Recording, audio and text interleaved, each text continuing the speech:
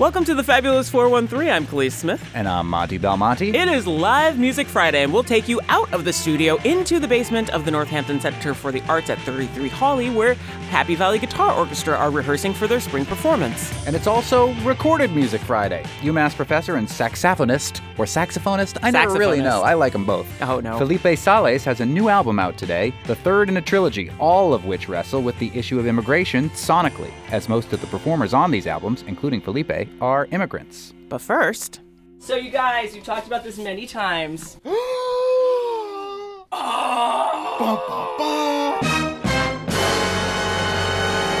Oysters! Ta-da! Where do these oysters come from? I always buy oysters at Big Y. Believe it or not. Shameless. Shameless plug. Shameless plug. They always have super fresh oysters. You can go... they're like a each, and I almost refuse to buy oysters in a restaurant because I'm not paying $3 for an oyster. Because I'm like, I know how much those really cost. So Yeah, but don't you want the restaurant to succeed? I do want the restaurant to succeed, but I also like my bank account to succeed. Overrated. You know, we also, because this is about wine. Is it? Maybe not today. Maybe not today. But we thought we'd get a little fancy and do a little high-low competition in the Wine Thunderdome. I love it.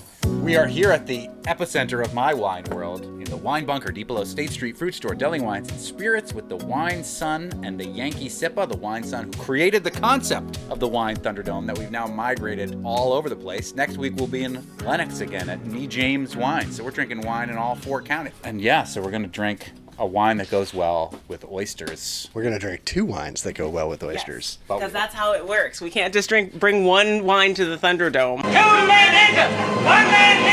but only one will leave. In this case, it would be the wine versus the oysters if we only picked one wine. I can already tell you oysters win. Did you already shuck these? Yeah, I did this just a few minutes ago. Oh, yeah. I learned how to shuck an oyster, though, for the first time, which I was proud of me. Awesome. Yeah, I got a lot of shell in there, but... Least favorite job, working the line. The Yankee Sippa was down here with the glove on, her fancy knife. Well, I Yeah. have to wear a glove now ever since my birthday incident where I cut myself and then lied about it. And bled out for a few... No, I didn't, but I have a piece of oyster shell stuck in my hand still that's working its way out nicely. Oh. All right, I'm getting my oyster. All right, get your oysters, guys. Consider the Oyster by MFK Fisher. She's like, so the preeminent, before there was Martha and all these, before there was James Beard, there was MFK Fisher. So she started the Napa Wine Library. One of her most famous books is Consider the Oyster. And it's just this lovely prose about oysters, recipes. So I recommend, it's a short book, but I recommend anyone picking it up. Because if you love oysters and just good living and wine, she is someone she should be a guiding light. We haven't even touched the wine. We haven't opened the wine. We haven't looked at the wine. Allegedly, this is a wine Thunderdome. This is the Wine Thunderdome. It's very exciting. These are great. They really are. Yeah, these are I love awesome. oysters. They're so bizarre and slippery and Some people- briny. They're and so good for the environment, too. So we were just saying that I think the average oyster drinks, which means filters, about 25 gallons of water a day. Don't you feel bad that you just ate that one now? no, That's not at 25 all. gallons No, and less they're that'll really be easy to filtered. grow too. Like coastally, like they're really easy to propagate. So like they can be great for waterways. They're great filtering. In Long Island Sound, they have that big program where they're actually using the oysters to protect the shoreline. They are completely sustainable. If you are at your vacation home or on vacation somewhere and you buy oysters at a store, you should always ask where they get them. And sometimes they'll tell you you should put your oysters back into the ocean, close to where you've gotten them. So hopefully you're eating local oysters. Like the shells? Yeah.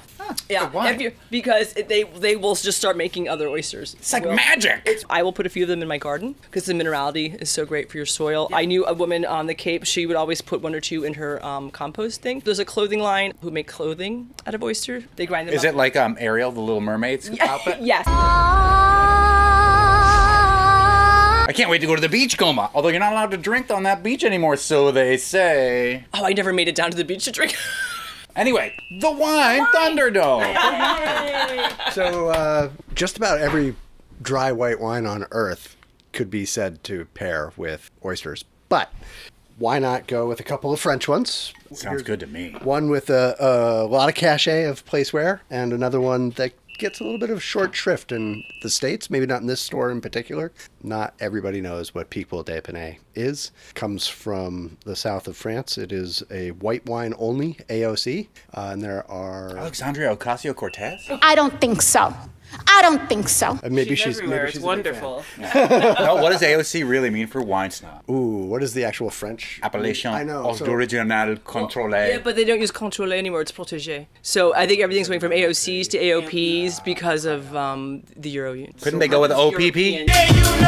So Picpoul d'Épinay, I think there are 6 communes or cooperatives that produce Picpoul. The Picpoul d'Épinay is from the producer Moulin de Gassac, and this one is maybe just a little bit more elegant, also a couple dollars more, so I guess that kind of makes sense. But you should never really break the bank. This one's 12. Oh, what did I say? 13 oysters. 13 oysters. I like that.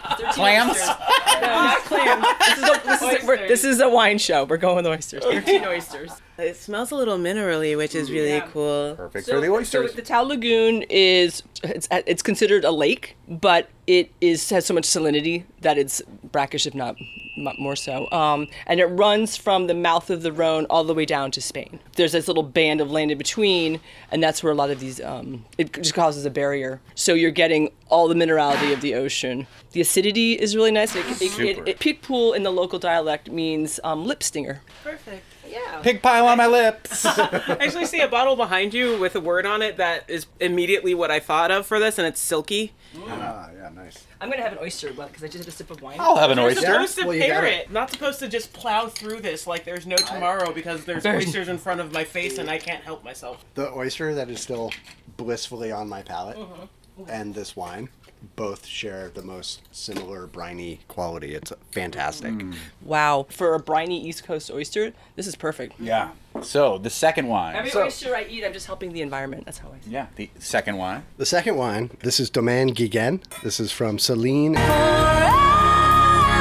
and Frédéric Guiguen. They own property all over Chablis. Chablis is in Burgundy. It is Chardonnay. Only Chardonnay is permitted there. And a lot of people don't realize that Chablis is actually closer to Paris than it is to the rest of Burgundy. And so it shares all that Cameroonian soil that often runs. It actually runs all the way from England. All the way White from Cliffs England. of Dover. White Cliffs of Dover is Go under the ocean and come right back up and make wonderful wine in Yeah. all of France. So one of the things we love to talk about Chablis is that traditionally 0 oak in Chablis Chardonnay. So lots of minerality, really clean, and where the other one had lots of salinity and acidity. It's not that this doesn't have a lot of acidity, but it doesn't come out in that same spiky fashion. It's not like a pig pile on your lips like the pig. I feel middle like a sandwich. I feel like this is a much leaner wine. One of the things we talk about when pairing food is do you want to juxtapose the flavors and have them really play off each other? Sweet and Or- salty? Or do you want to match them up as close as possible and have them sort of combine into something new? Planetary powers, activate! Shape out an eagle! And I think both are very valid methods of pairing wine. There's only 3 oysters left. Oh my goodness. This is the saddest part. Again, the oysters. Still winning by a landslide. So it's This second combination really does do a totally different thing, doesn't it? I love what it does to the wine. I love what it brings to the oyster. It's funny, I think what you're looking at is this a candlelight dinner oyster moment, or is this a Saturday afternoon in the blazing sun oyster moment? And that might inform your opinion of what wine you're picking here. Definitely. When I illegally bring a bottle of wine to Cahoon Hollow Beach to the Beachcomber this summer, it's probably going to be the pig pool. Okay, we must make a decision. So the Picpoul is wonderful in its simplicity. It's a stealth enclosure, it's a screw cap. You open it, you enjoy it, and you move on. There's a lot more going on with the Chablis. It's a little more complex. It keeps changing. It is a little bit more than double the output from your wallet. Tubman, Lincoln, Washington. Or 28 oysters. 28 oysters at happy hour. But I think it's an easy choice for me. It's the Chablis. I'll go second. I agree. The Chablis is the better wine. My favorite wine with the oysters right now, though, the Picpoul. So I choose both, but if I have to choose for wine, it's the Chablis. I want to love this Picpoul because I just love Picpoul. I think it's a great wine. It goes with all types of seafood. But with this particular setup and the pairing of the oysters, I'm going to have to vote for the Chablis. So the thing is, I agree with you. I'm not. He is Monty. But my question is, was this a Thunderdome on which wine goes with the oysters or which wine by itself that we liked? It's kind of both at the same time. Oh, that's a good point. So that's why I voted that way. For wines drinking on their own, it's the Chablis, but with the oysters, I think I agree with you, where the Peephole is like does something with that brininess, with that salinity that I really, really love. It brought it to another level, didn't Yeah. it? Yeah. I was rooting for the magic that happens in my mouth when the Chablis went with the oysters, and it didn't quite happen. We've all heard about the magic in your mouth. Wow. Yeah. I get a chill all the way up and down my spine. I just threw up in my mouth. Oh, I can't say this. The sentence that was about to be said by me was the salty spike that happens in my mouth, and I can't say that after what you said. I'm so glad I'm not the one saying all this right now. I think what we're saying is, in the Wine Thunderdome, the Chablis is the winner. In the Oyster Dome, the Peephole is the winner. Well done, sir. Well done. Everyone's a winner. Oh, God, I hate when Now now everyone gets a trophy in the wine. No, Thunderdome. but now we can use that hot chocolate song. Everyone's a winner, baby. That's the truth. Or the Tom Waits one. Everyone's a winner. Bargains galore. That's right, you too can be the proud owner of the Glorios in for the The name. J goes on. Yeah, all right. The large print giveth, and the small print taketh away. Let's only do our show about wines that go with oysters. I'm here for that. We found our niche market. Monty, you won't be going to other stores anymore. Does it feel like I'm cheating on you every time I do another segment with somebody? Yes. Every time. I don't listen to those segments. I heard Joe run off and go get cheese, and I was like, well, that does it. We're up in our game. We're coming to We see. didn't ask him to get cheese. I just vanished. I came back with I it. know you didn't. We're coming to see you again next week, We're Joe. like, that is it. I walked in the office. I'm like, we're doing this. I've already recorded a whiskey show today. Oh, guess who's cheating on who now? No. It's not cheating if you left. I mean, I'm going to it's all happening right in your old time slot, Monty. reintroduce everyone to the idea of open relationships. As long as everybody knows who's going where and when, then it's all cool. Oh, sweetie, I'm getting married. That ain't happening anytime soon. Coming up later in the show for Live Music Friday, we'll take you to where the 18 guitar and one drummer Happy Valley Guitar Orchestra are rehearsing for their spring performance. Up next, UMass professor and saxophonist Felipe Sales. His album out today is called Home is Here, his third album with the Interconnections Ensemble, all of which draw inspiration from his fellow immigrants in the jazz community. You're listening to the Fabulous 413 on NEPM.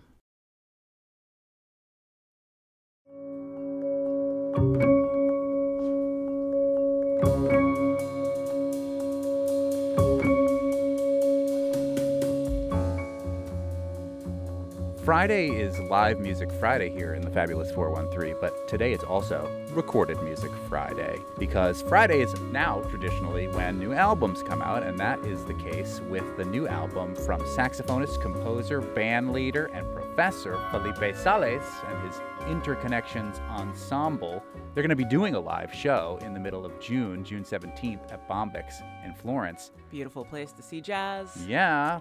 Felipe Sales joins us in studio today.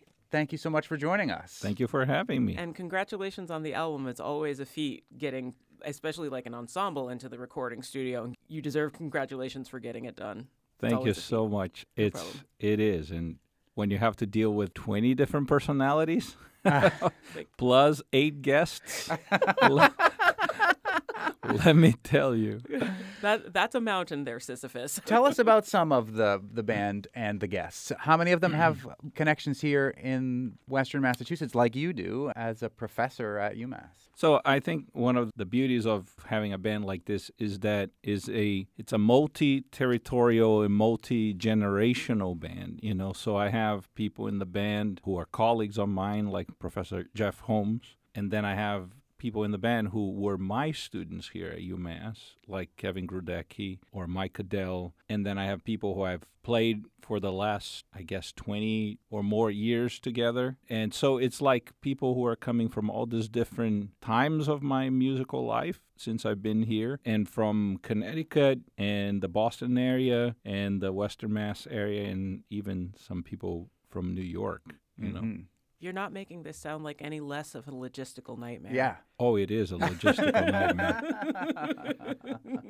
Where did you all record this then, if you're all coming from such disparate places? We normally rehearse in Boston, which is the closest point for everybody to reach. And we were going to record in Boston, but there was a last-minute issue with studio and engineering. I don't want to get into it. But we ended up recording at this beautiful studio in Connecticut, which is a replica of the iconic Avatar studio in New York. Mm-hmm. So at the end, it was actually interesting how it all worked out. But this studio was the perfect studio for something that large, and also because we were filming everything, there's actually 4 videos now out on my YouTube channel, and then 4 more coming. There was multi-camera, so that was the perfect place to do it all. At the end, ended up being better to record in Connecticut. We're speaking with Felipe Sales, whose new Interconnections Ensemble album, Home is Here, is out today. They're playing a show June 17th, Saturday, at Bombyx Center for Arts and Equity. It seems like the name of the ensemble, Interconnected Ensemble, is kind of at the root of the music that you're making, too. Can you speak about the various diasporas you're tapping into for this album? Yeah, I think it speaks to a lot of different things. One, all the influences that come from different ways in which African music got into the music that we play now. I'm from Brazil, so there's that influence in the Brazilian music, and then there's the jazz part of it, and it's kind of connecting with all this other elements from African music, direct from Africa, and then there's some funk stuff, and there's all kinds of other things going in there, as well as, of course, some classical harmonies, because I love the orchestrational, and so I try to bring it all together. But also the way I write in a very layered, counterpoint-based way in which lots of different things are happening at the same time. Some people say it's a little overwhelming to listen to, but I guess...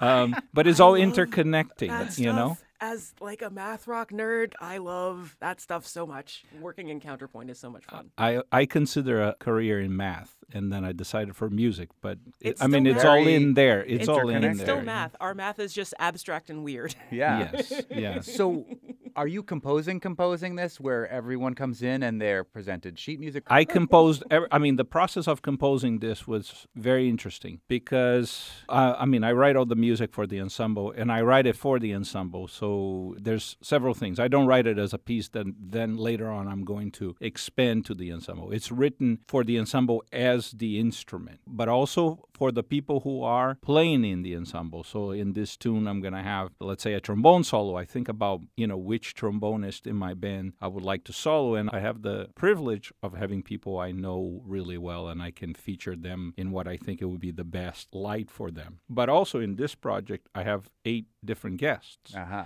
And so the other part of what I do is I like to be talking about a lot of social issues when I'm working on my music. And this is the 3rd part of an immigration series that started with my personal journey through lullabies that have been carried through many generations in Brazil, and it's how I see myself ending up here. So that was the first project, which was called the Lullaby Project. And then we move into a more political realm with the New Immigrant Experience, which was all multimedia interviews with DACA recipients, and very intense. We actually performed that recently. And now Home is Here, which is talking to my community of jazz musicians. So I chose 8 people I really admire in the jazz community who are also immigrants like myself. And we had these conversations over the time that everybody was at home during the pandemic, where you could reach people out on Zoom. And I said, hey, I have this project. Let's talk about your experience immigrating to the U.S. And I would like to write a piece inspired or informed by that conversation, which is what I did for each one of those pieces. Is the music itself what's informed by those conversations, or is there actual text and words that are woven into the music? No, the music itself. So every title is based on something that somebody said, right? And that title, plus I have a system in which I use a combination of letters and pitches. So I took everybody's name and kind of transformed into pitch sets. Wow. And That's then awesome. That is amazing. It's math. But at the same time, you know, I took the idea of the conversation and then made it into something that the music represents. So, for example, Paquito de Rivera, which is I'm a big fan of his music, and he's covered so much ground with playing with Piazzolla and playing with Iraquere and playing Brazilian music and all that, and playing classical music as well. So I wanted to write him a suite that would sort of be this trip through his musical life, right? And we were talking during this conversation, during the pandemic, everybody kind of trying to figure out what was going to happen with the industry and et cetera. And he said, one of the good things about us is that we are jazz musicians. We improvise and we're constantly reinventing ourselves. So I took that idea of reinvention and I played with the idea of writing like a Bach invention, but if it was like mixing that with Piazzolla and mixing that with Brazilian music and mixing that with like Afro-Cuban music. So the piece starts kind of classical.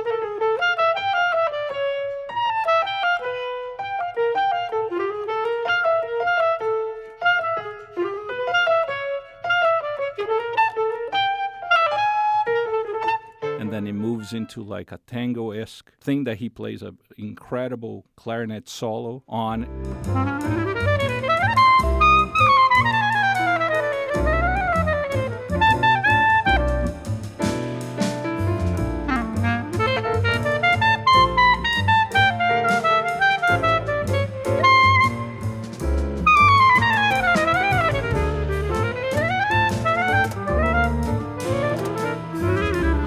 Then it kind of moves into a Brazilian vibe that is sort of like chamber music with woodwinds.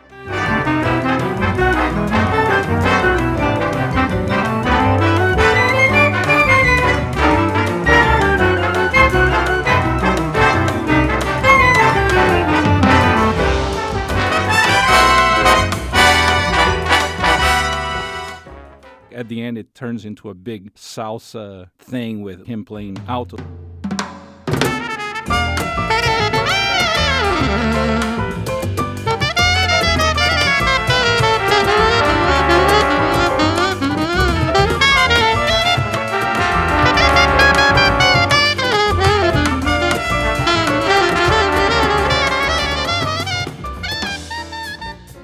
So the piece is 10 minutes long. It's like 3 movements, basically. And it starts very classical, consonant triads type of thing, and it ends with this big brass chords there. Like somebody opened the doors of hell or something like that.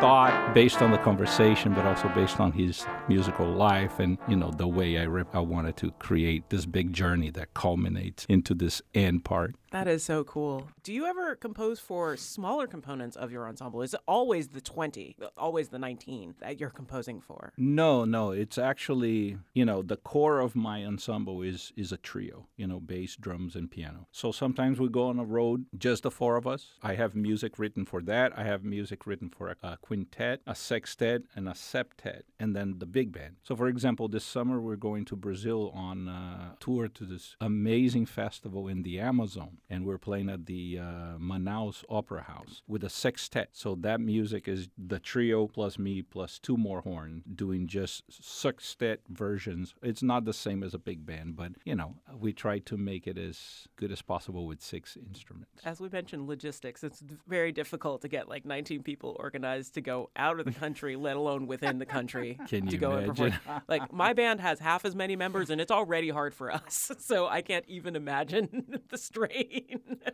I know. Sometimes I don't know why I'm doing it. But then when I listen to the results, I go, exactly. Now I know. That's why.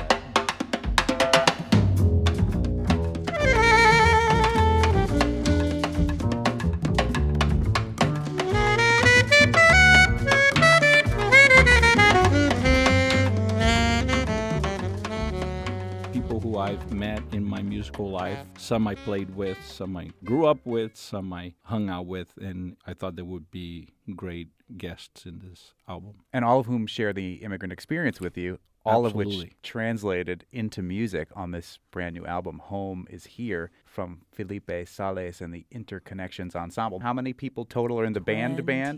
Yes, with me conducting 19 people. So it's like 5 saxophone players with woodwinds, all the doubles, 4 trumpets, 4 trombones, And I have a large rhythm section with piano, bass, drums, vibraphone, and guitar. Vibraphone, yes. Yes, it's a beautiful instrument. How do you find conducting versus playing with the ensemble? Because I'm assuming at other points, like, you get to play with them instead of just directing. Rarely. Rarely? You know, once in a while I'll write a solo for myself in a place where I don't have to conduct anything, then they're going to be all right.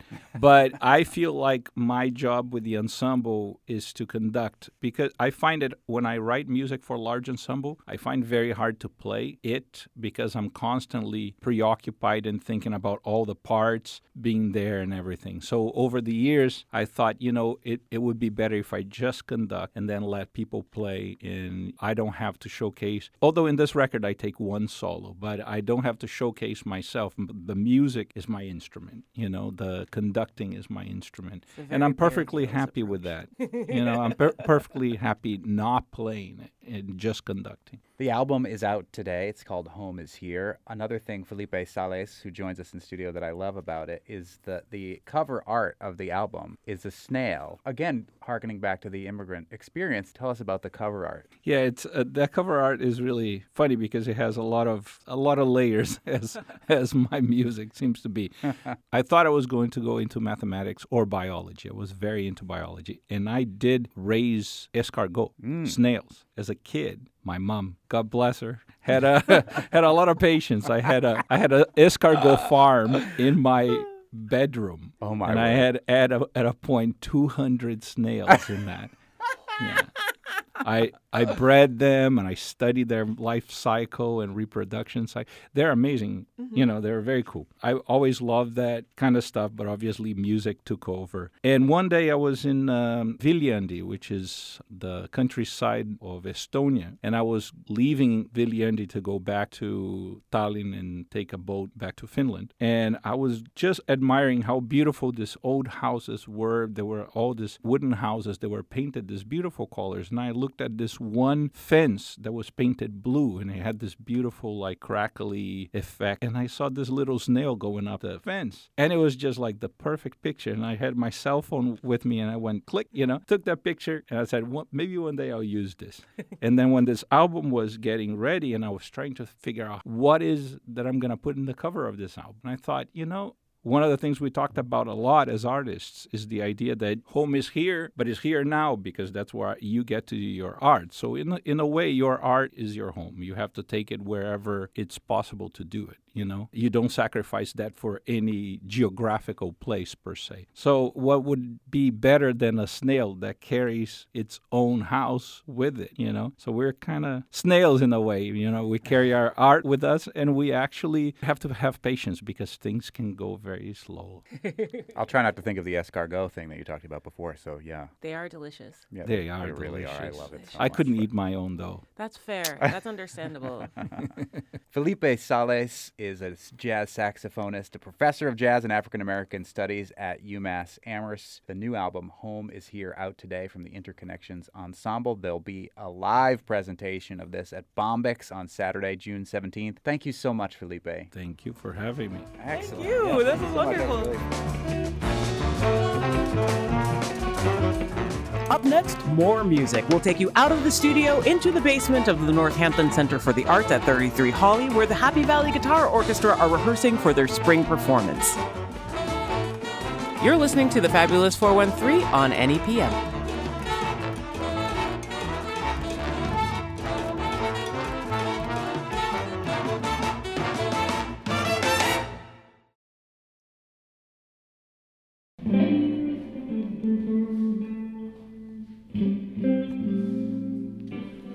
That is the warming up sounds of member one of the Happy Valley Guitar Orchestra, at least.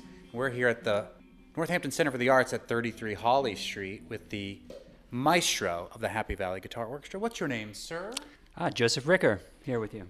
For those who aren't familiar with the Happy Valley Guitar Orchestra, first... If you've been listening to our show, you've been hearing them in the billboards every day. Yeah, we've used the music that Happy Valley Guitar Orchestra created and your cover of Wilco's song, One Wing, as our kind of theme music for the thing that tells what's going to be on the show and for the promos. I've been a fan for a long time. But for those who have not heard of Happy Valley Guitar Orchestra, what is it? Happy Valley Guitar Orchestra is a group made up of anywhere between 15 and 20 acoustic, electric, classical, bass guitarists. We have a drummer as well. It's a community orchestra. It's an avant-garde, large ensemble made up of members of the community from a variety of musical backgrounds. It was the brainchild of Peter Blanchette, who is famous locally for creating a guitar that he could more easily play the music of, say, Bach on. Instead of having a lute, he created an arch guitar. And you can still see him busking sometimes on Main Street in Northampton. But he's handed the baton over to you. When did you take over as maestro, Joe? I've led the group for 5 years now. Wow, it feels that was a long that was a very short 5 years. That's right. Yeah. It's a long, short 5 years. Yeah, and the people who play in this orchestra are not necessarily professional guitar players. They're all proficient guitar players, but not always professional. Is that right? Yeah. This is an amateur ensemble, and as you know, that means people who love to do it. We get a handful of pro players, but on the other hand, the people who aren't pro players, in air quotes, are often just as good as the pros. So that's the way it works. But I can't just show up and butcher some bar chords and hope to enter the Happy Valley Guitar Orchestra. I need to be able to play at least somewhat proficiently, and then learn to read music too, even if I hadn't before, right? Yeah, that's right. We people in this group don't necessarily come to the ensemble with a background in playing in a large ensemble, because guitarists typically don't. But we all learn to do it, and some of us fake our way through reading music, and and some of us memorize everything. But we all come to the same place in the end. Remembering from my classes, if you can do tab, you can probably get through a score pretty well, as long as you can translate to like the cheats at the top. Tablature is a way of writing guitar and other instruments music that is not in the standard staff notation that can sometimes make it easier for certain people to learn it. But this looks like staff notation with the G clef and all of the 8th and 16th notes and all that stuff. We don't talk about tablature. I'm just saying that if you know. Yeah. But you are somebody who comes from more of a traditional musical type of theory background, right?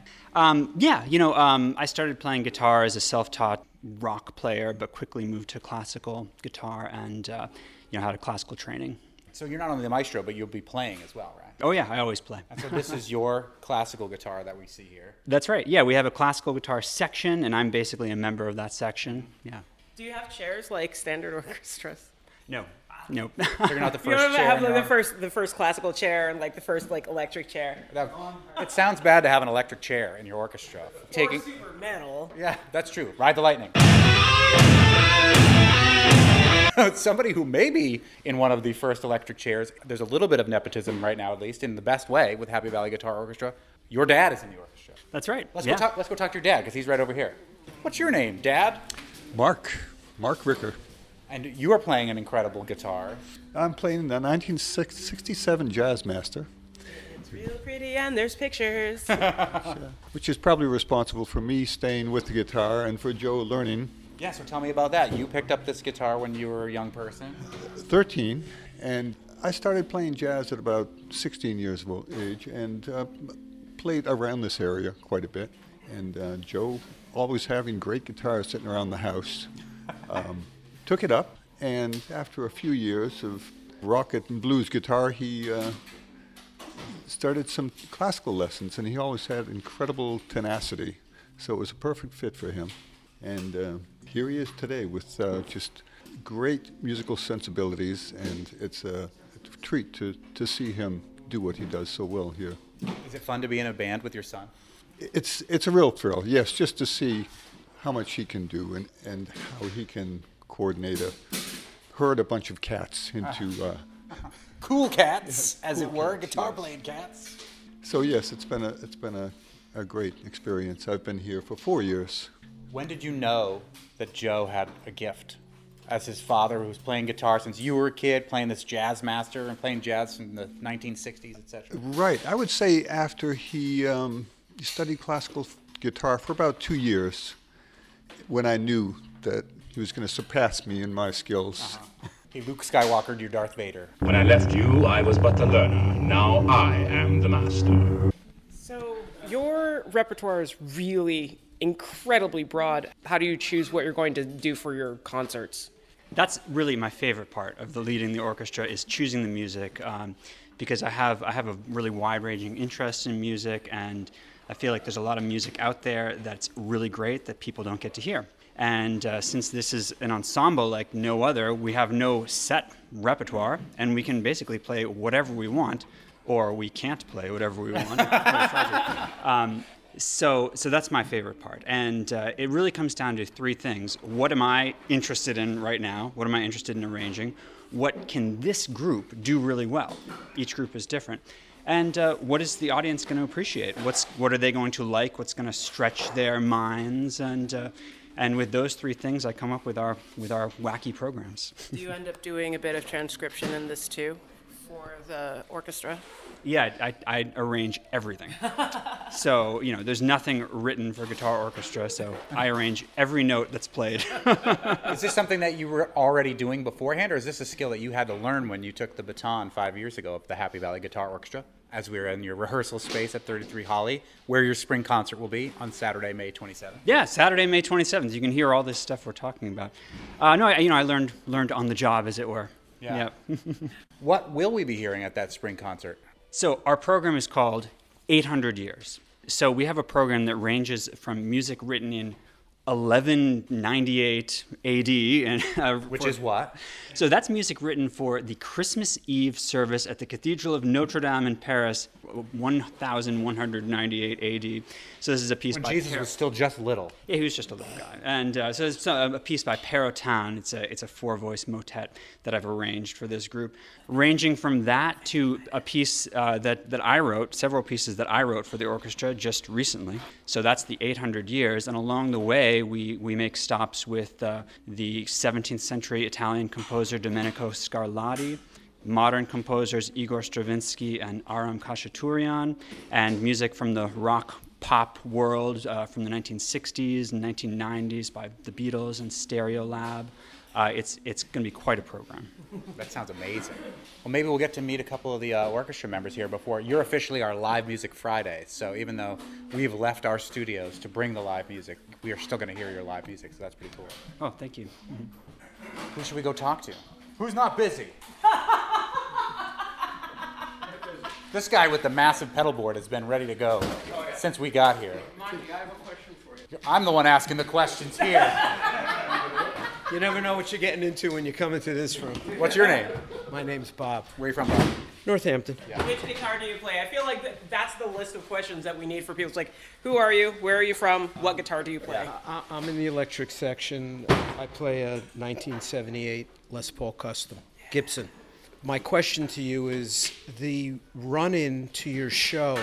My wife thinks it's Havgo's version of One Wing. It is. Yes, we confirmed that with Joe and asked the permission of the former maestro Peter Blanchett. And we credit you every single episode. Yep. What is the most challenging piece for you to play? I'm going to make assumptions about your ability to play certain things given the guitar that you have, and maybe your hair and your clothing. That maybe you come from more of a rock background, but I could be wrong. What's the most challenging piece for you to play in this? I have particular difficulty with tempos that are ultra rapid. I like more the slow hand. The slower pieces. But Joe knows that.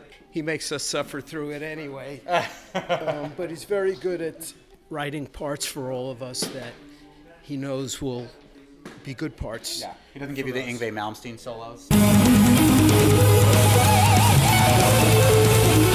No, but he gives us things that are challenging so that we grow as musicians.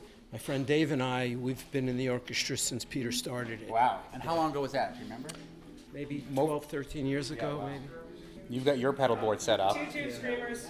Yeah. What's your name? My name's Dave Freed. And where are you from? West Hartford. Nice. Oh, so you make a little bit of a trek to come to. Yeah, I used to live closer, but I've moved since. Tell us about your guitar. It's orange. Do you want to tell what kind of guitar it is? Because some people are going to love it, and other people are going to judge you about it, I think. That's right, probably. It's a Paul Reed Smith Custom 24. Yeah. People who play Paul Reed Smith usually can play the Yngwie Malmsteen solos. No, that's not. What's one of the most challenging pieces for you? Or one that you're particularly excited about? Well, so as for challenging, I think it's the piece that starts out with 40 measures of rest. You have to sit there and just count. Yeah. And heaven forbid if you, and it's a round, so it's really hard to find where, the only way to know is by counting. But there's also a lot of really great stuff here that is a lot of fun to play. Nice. We're looking forward to the show. Get out of your way. Step on my paddle. I'm not gonna. Step on all the pedals. What does this one do? What does this one do? What does this one do? I don't know how to reset it all. We're going to interrupt the maestro, Joe, while he's tuning up again. I have a couple of extra questions. Do you find any time period particularly difficult to transcribe? Yeah. Honestly, anything with lots of notes. The more notes, the harder it is. In all seriousness, I'd say the hardest thing is like the purely classical, like the most quintessential classical you could imagine, Beethoven, Mozart, etc. That period, it tends to be, a very complex, very full of notes that are harder to follow for people who aren't with that background. So. And do your members often bring you songs to have as part of the repertoire? And I don't want to say, are they judged because of it, or do they sometimes make it into the program? Rarely do they make it in. I'm the maestro here. That's fair. That's fair. Yeah, this is my band. I know the feeling. Yeah, I was that guy too. I am not always that girl, but sometimes I am that girl. What's your name? I'm Stacy Stiles. I'm from Holyoke. Tell me about your guitar. Well, it's a Martin 0028. And it's the guitar that I bought myself several years ago. It was the guitar that I wanted all my life, and I finally was able to buy it. Nice. And so you're in the acoustic guitar section. Yes, I am. What's the piece that you either find the most difficult or most invigorating? You know what I like the most this program is, believe it or not, the Stravinsky. Mm-hmm. Because, Stravinsky and guitar orchestra, what could that sound like, So, but Joe is really amazing at putting together these short pieces. And I feel like this suite of Stravinsky pieces are like poems to me. I hear poetry. They're short, they're eloquent, they're deep, and they're not so hard to play, which actually is nice. Yeah. Up next for Live Music Friday, we'll hear this 18-guitar chorus perform 2 songs. You're listening to the Fabulous 413 on NEPM. Welcome back to the Fabulous 413. For Live Music Friday, here's a performance from the Happy Valley Guitar Orchestra.